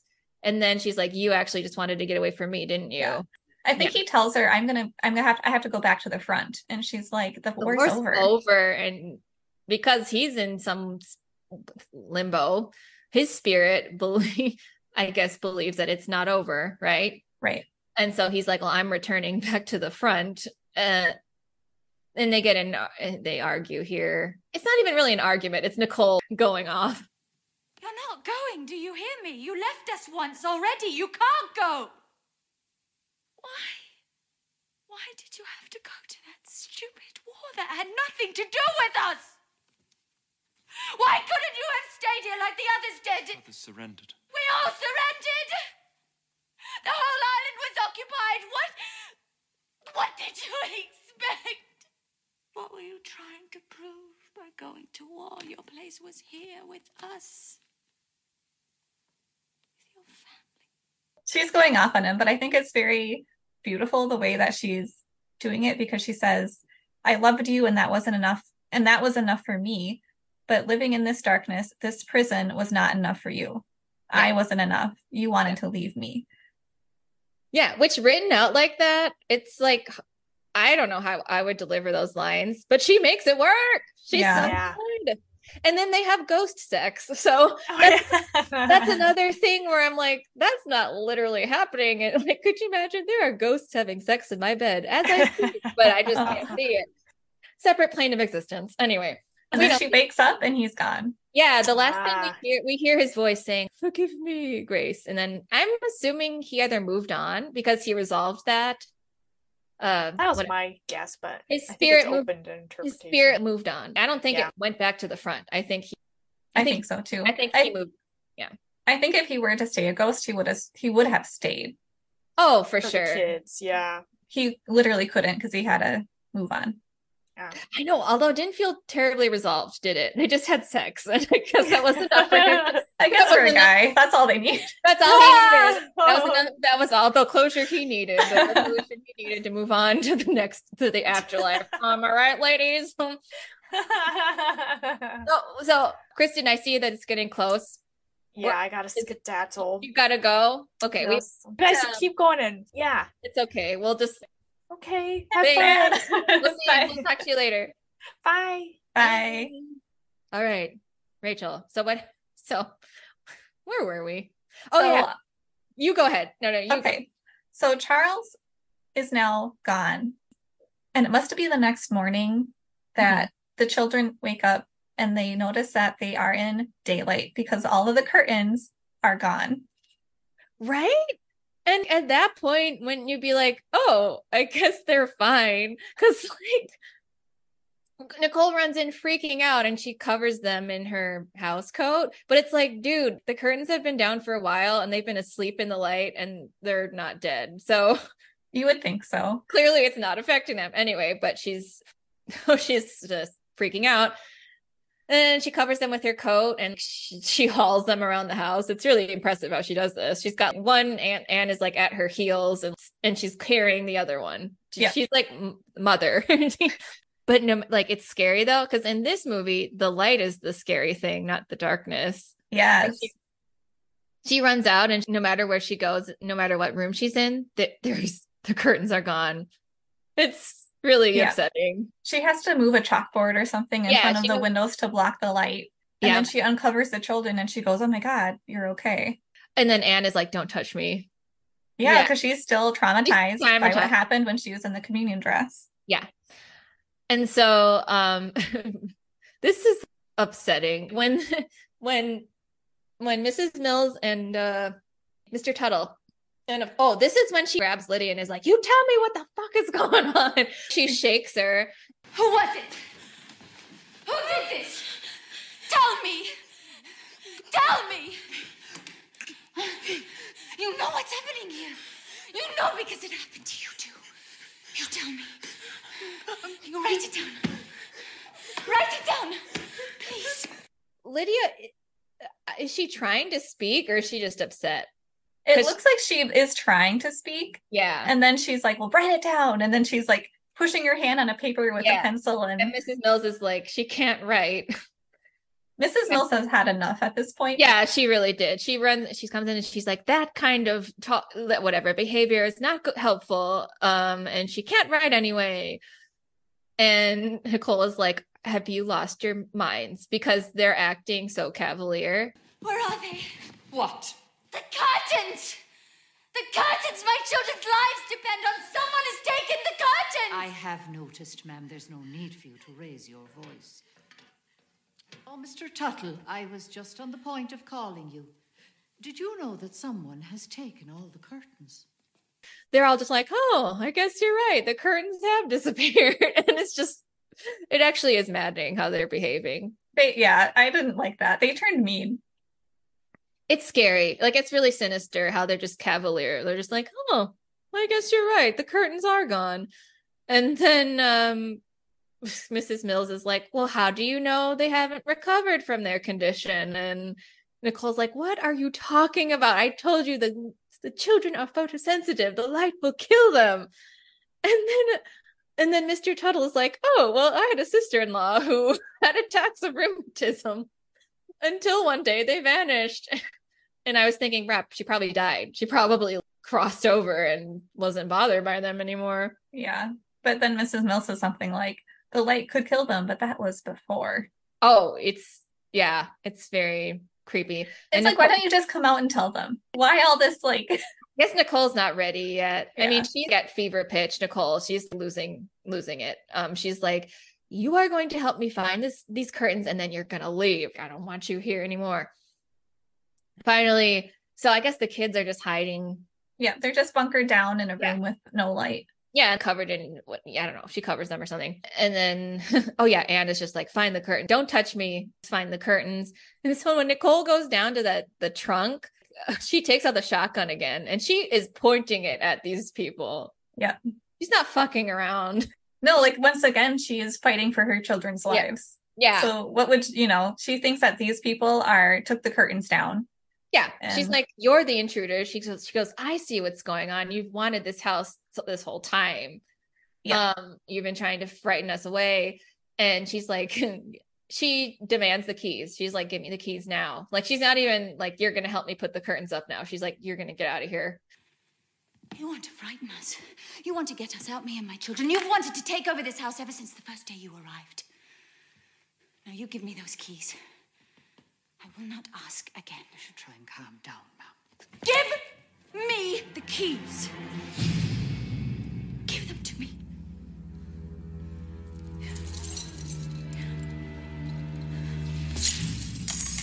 And now get out of here. Because you're a threat. She demands the keys like 3 times, and when Mrs. Mills refuses them, she points the gun at Mrs. Mills. Yep. So and then Mrs. Mills, she's just like, all right, well, see you later. She's like, here are the keys. And she's like, no, get out of here. And then when they leave the house, Mrs. Mills is like, well, I've just had about enough of this. Yeah. And then you just see there's a montage of Nicole tearing through the house trying to find the curtains. And I guess she doesn't find them, right? I don't think she finds them, but she does find a photograph. Oh, yeah, wait, not yet. Because I think all of this is coinciding. This is really well edited, well written, because I guess it got dark out. So the kids are in their room again. Yeah. And this is when Anne's like, I'm out of here. I'm running away. I'm getting the fuck out of here. I think she says, I'm finding my dad. And again, you see Anne's gumption because she climbs down this pipe. She's like, I'm leaving. I'm out. That was amazing.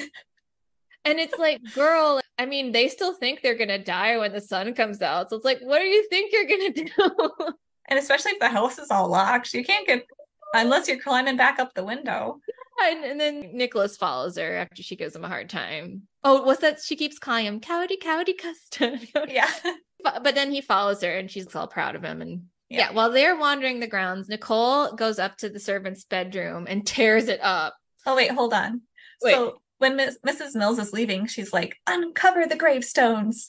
Yeah. Yep. So they do that. Yeah. And then, so Nicole is like, she tears up the servants' quarters And guess what she finds? A photo. Yeah, but it seems like they left it there for her because it's just a single photo sticking out. They definitely left it for her to find. And what's on the photo? It's the three of them dead. Dead, yeah, all three of them. And it says 1891 on it. So, yep. So they've been dead for 54 years.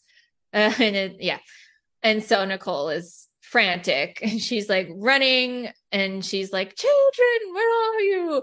Oh, and then at this exact point in time, Anne discovers the gravestones, and then she sees these three servants are all dead. She turns around and they're creepily stalking towards Nicholas. So Anne is at the gravestones and Nicholas is a little further back, and then further from Nicholas is the three staff people like walking really creepily towards them. At this very deliberate pace, like slow, and it's creepy. And then Anne's like, they're dead! Get over here! The ghosts. Why aren't they wearing sheets and clanking chains?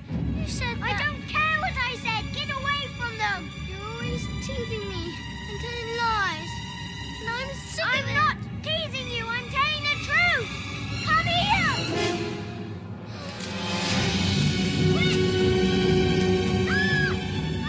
And he's like, no, they're not. You told me that ghosts all look like they're all covered in sheets or whatever. She's like, I don't care what I said. Get over here.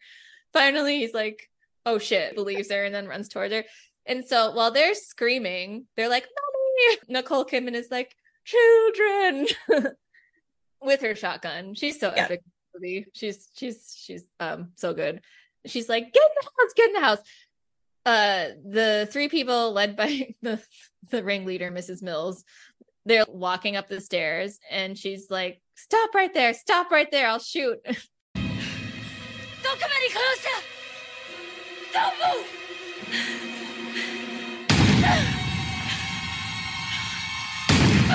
Don't trouble yourself, man. Tuberculosis finished us off more than half a century ago. They keep advancing. Nicole shoots at them. It does nothing. And then Mrs. Mills is like, that won't do any good. The tuberculosis finished us off more than half a century ago. So creepy. So Nicole's like, she throws the gun and just runs back in the house and locks the door. And okay, so I'm trying to understand this part. Mrs. Mills tries to open the door and she can't.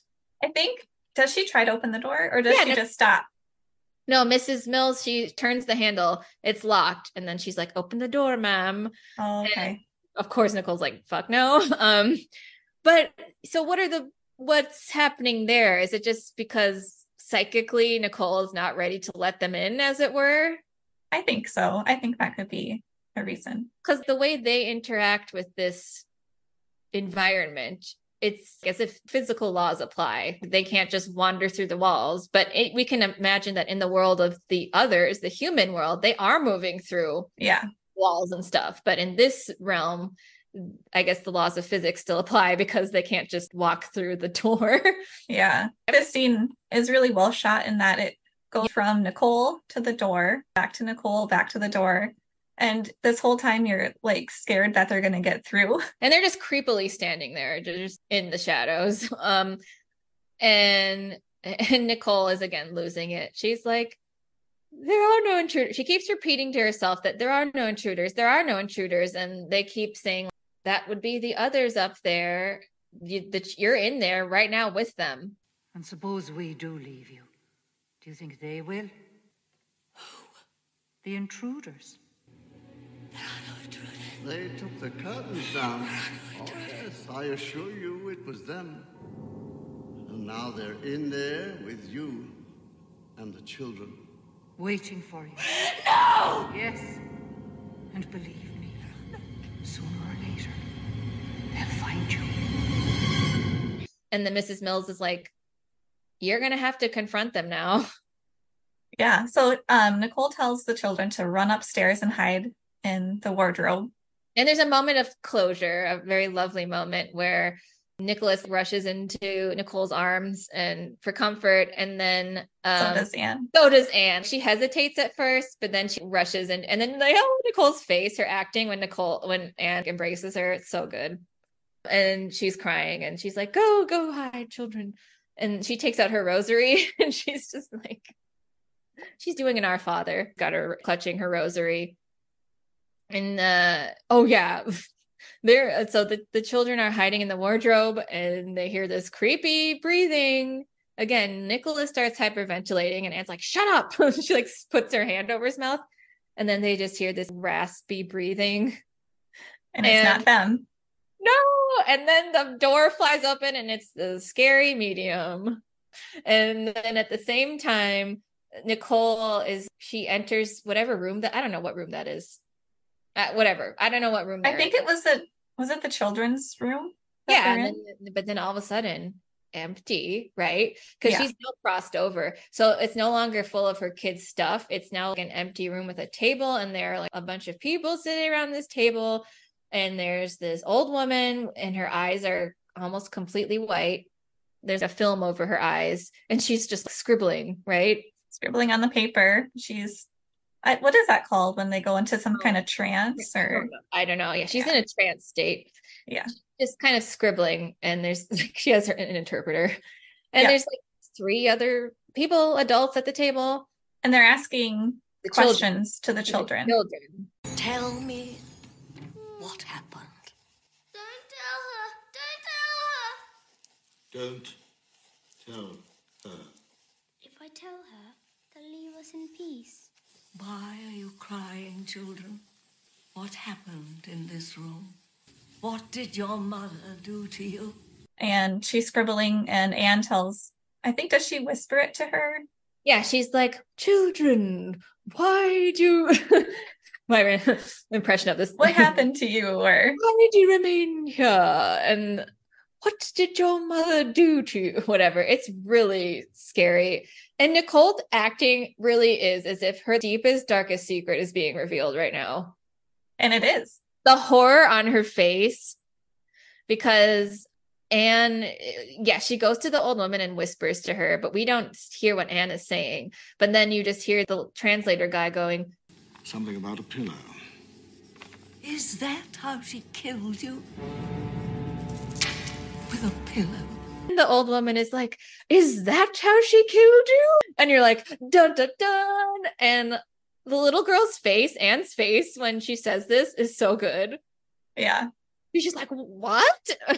So Anne is learning that she's dead. Nicole, they're all learning it at the same time. Yep. Yeah.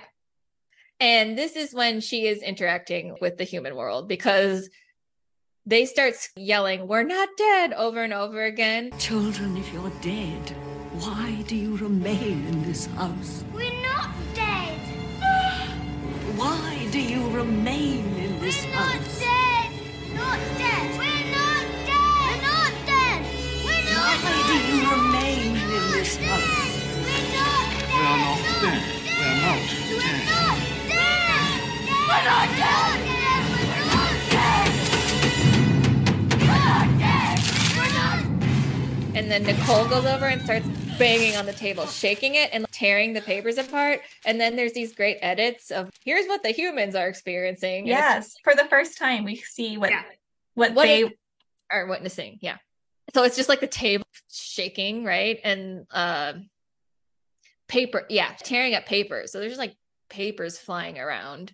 We're not dead. We're not dead. And then I guess they kind of, we switched to the human world now for a bit, don't we?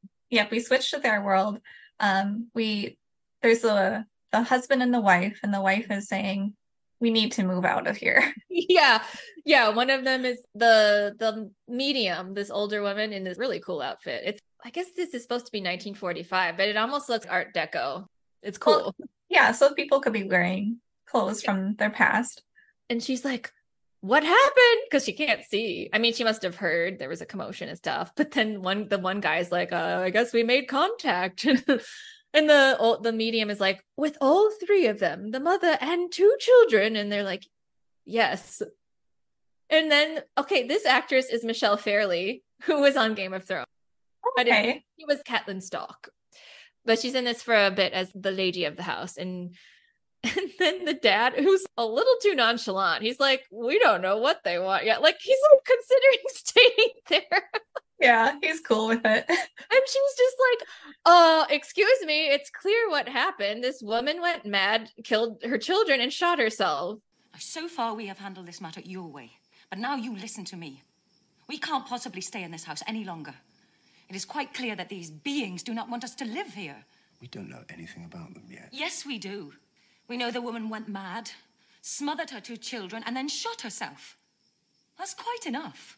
And so she's like, we're getting the hell out of here. So he concedes and he's like, all right, we'll leave tomorrow. Like literally in the morning. I guess they're just going to have the help pack all their stuff up for them because they're just like, we're out of here. Yeah, right? They just leave. But we have a great scene with Grace with her 2 children and she's explaining. This is so good. I think I want to just include the whole scene here. Yeah. This is a great monologue. And I love Nicole's journey, not just within the scene, but the whole movie. It's a journey of this desperate conviction that she's barely holding on to. It's very fragile, moving into acceptance because the children are like, I don't remember. I think it's Nicholas who's like, well, if we're dead, how come we're not in limbo? Mm-hmm. And Nicole's just like, I don't know. Maybe there isn't a limbo. She says, I'm no wiser than you are. Yeah. For the first time, she doesn't have an answer to one of their questions. Have an answer, and she's accepting that. He's embracing uncertainty. It's a really beautiful journey for this character. But yeah, I don't know how she handled this material because she's basically telling her children, yeah, I did kill you. But like the way she delivers it is so good. First, I couldn't understand what the pillow was doing in my hands. Why you didn't move.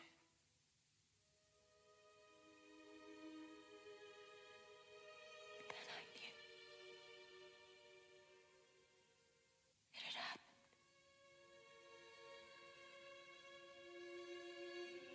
I killed my children. I got the rifle. I put it to my forehead. And I pulled the trigger.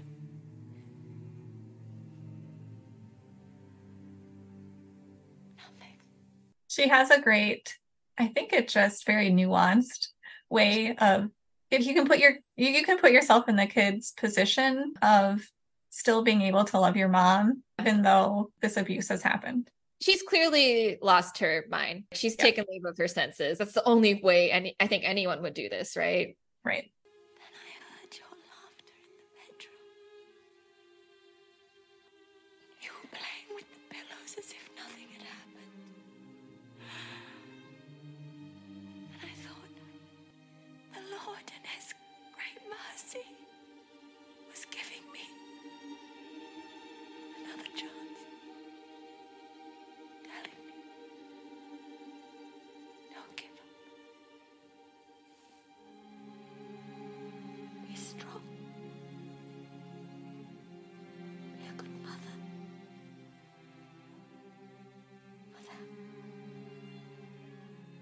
And they're clinging to her and she's holding them. And yeah, when she says, I'm no wiser than you are, I don't understand why we're existing.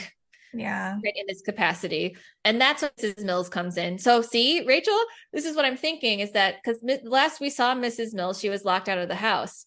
But now that Nicole has moved into a place of acceptance, Mrs. Mills just shows up. She didn't have to let her in. She's in the house. That's when she reveals, that's the last thing Lydia ever said was, where are we? Young Lydia said the very same thing when she realized the 3 of us were dead. And that was the last time she ever spoke. But I couldn't tell you that before now.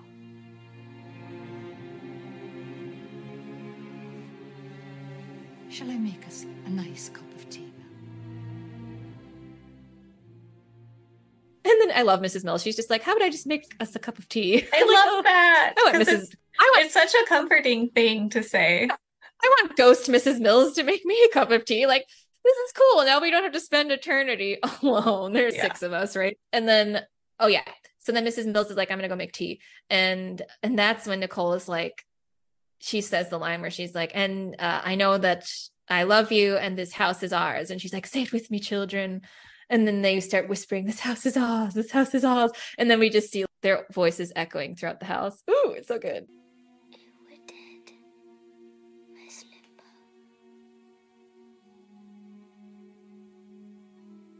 I don't know if there even is a limbo. I'm no wiser than you are.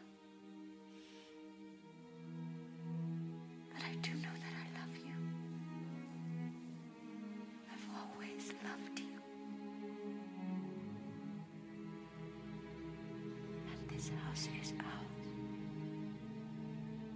You say it with me. This house is ours. This house is ours. This house is ours. This house is ours. This house is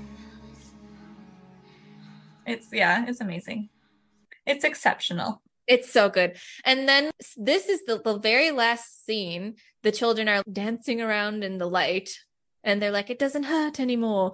And this is the one scene. And I think has symbolic significance because the entire movie, the house has been enshrouded in fog. But the last scene, we get sunshine. And I think it's Nicole has clarity now. She's accepted her reality. She's accepted it. So the last we see her, it's sunny outside and we see her gazing out of the window with her children. And she says, no one can make us leave this house.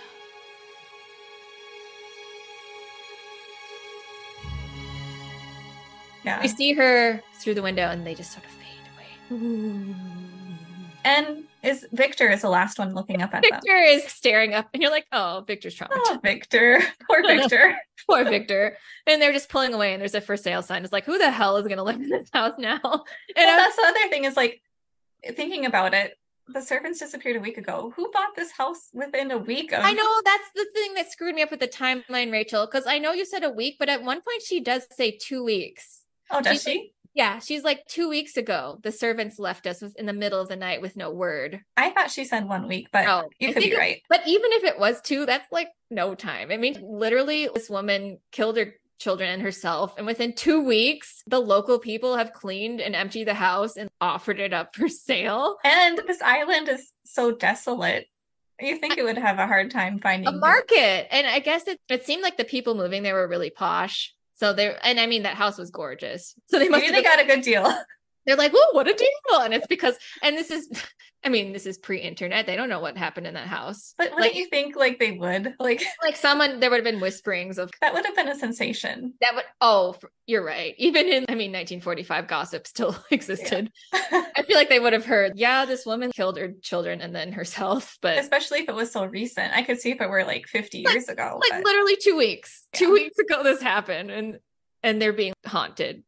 I guess they really wanted that place, and I don't know.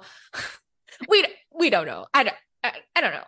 But what a great movie. It was really, really good. I loved watching it, going into it knowing the ending. Yeah.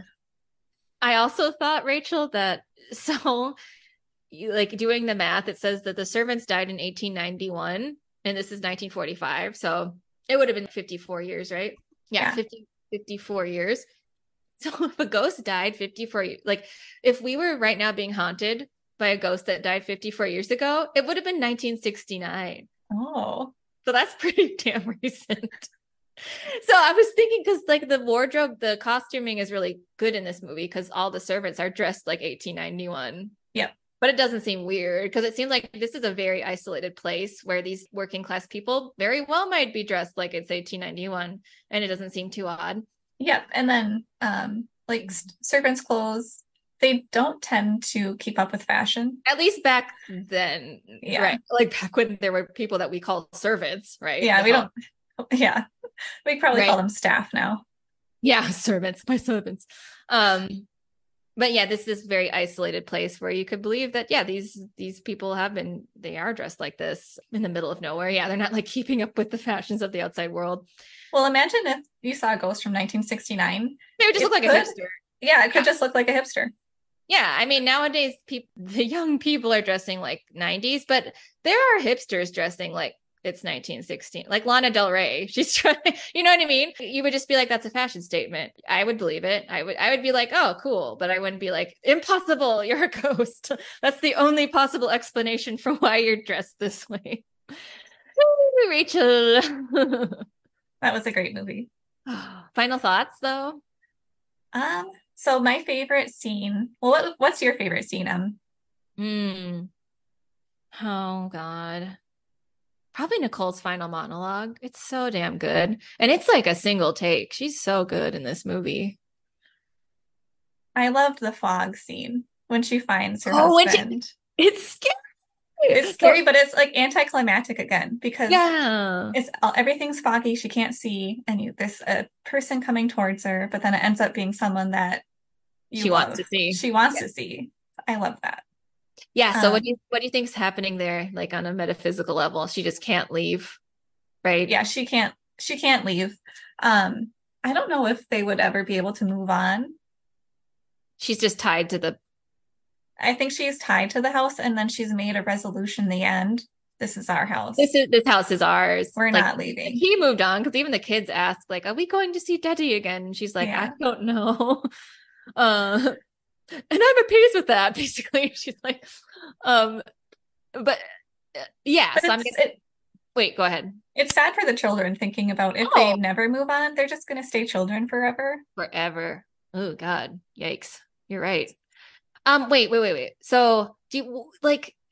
Why do you think the father showed up at that exact moment? Though, was that to keep her from leaving? Did he manifest, or was it just coincidental that he showed up at the house?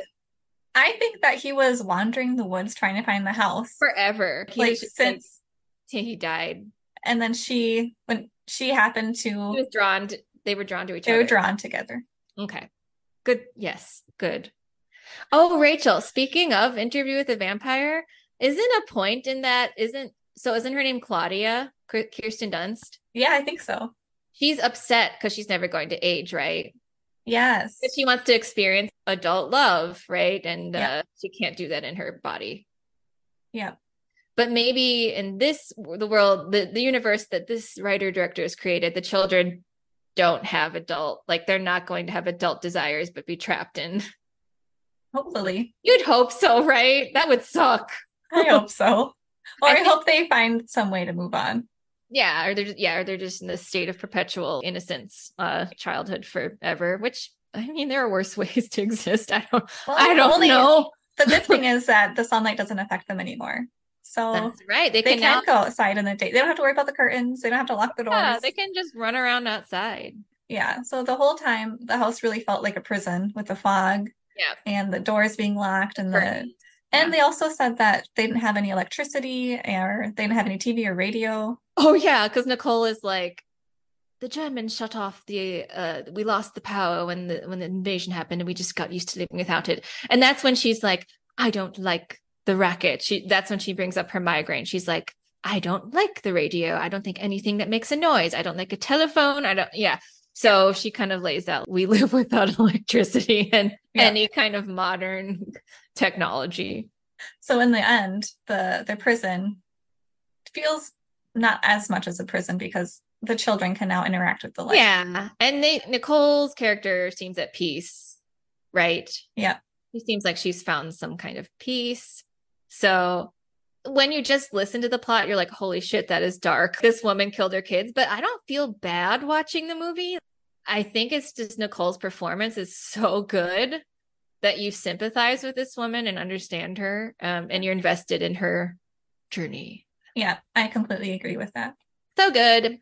Amazing. Definitely a classic that I would watch again and again because I own this on streaming. This is a movie I'll watch like every year, probably. It's great for this time of year. Oh, yeah. It's so good. So, Rachel, what would you rate the movie? 10 out of 10. Hell yeah.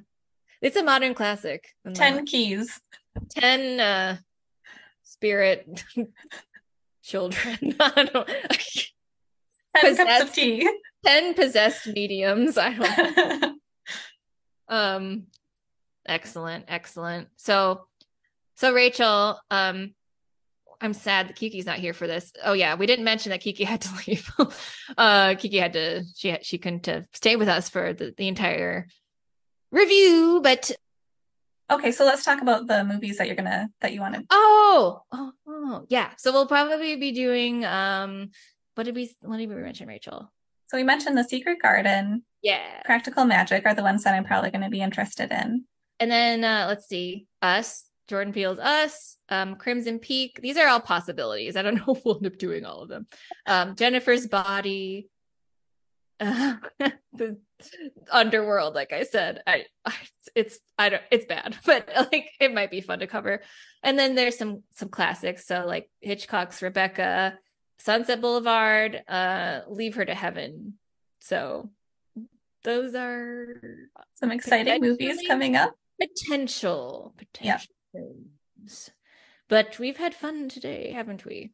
Yeah, we've had tons of fun. And where can they follow you, Emily? Oh, yes, on Instagram at Female Driven Podcast on Instagram. And like I think I've mentioned we have a Gmail, but I've never checked it. Like I don't know that Kristen has either, and I don't know the password, so don't email. Don't even. So yeah, we haven't even. If I end up checking it, it's just like one spam email. But anyway, yeah, that's, hit us up on Instagram, y'all. And if you're going to try to interact with us, just do it there. Like, whatever. Comment, like, subscribe, DM. If you want to guest, yeah, we'd be happy to have you. So, but don't email. No. We'll see you later. This house is ours. This house is ours. We're not leaving. This house is ours. This podcast is ours.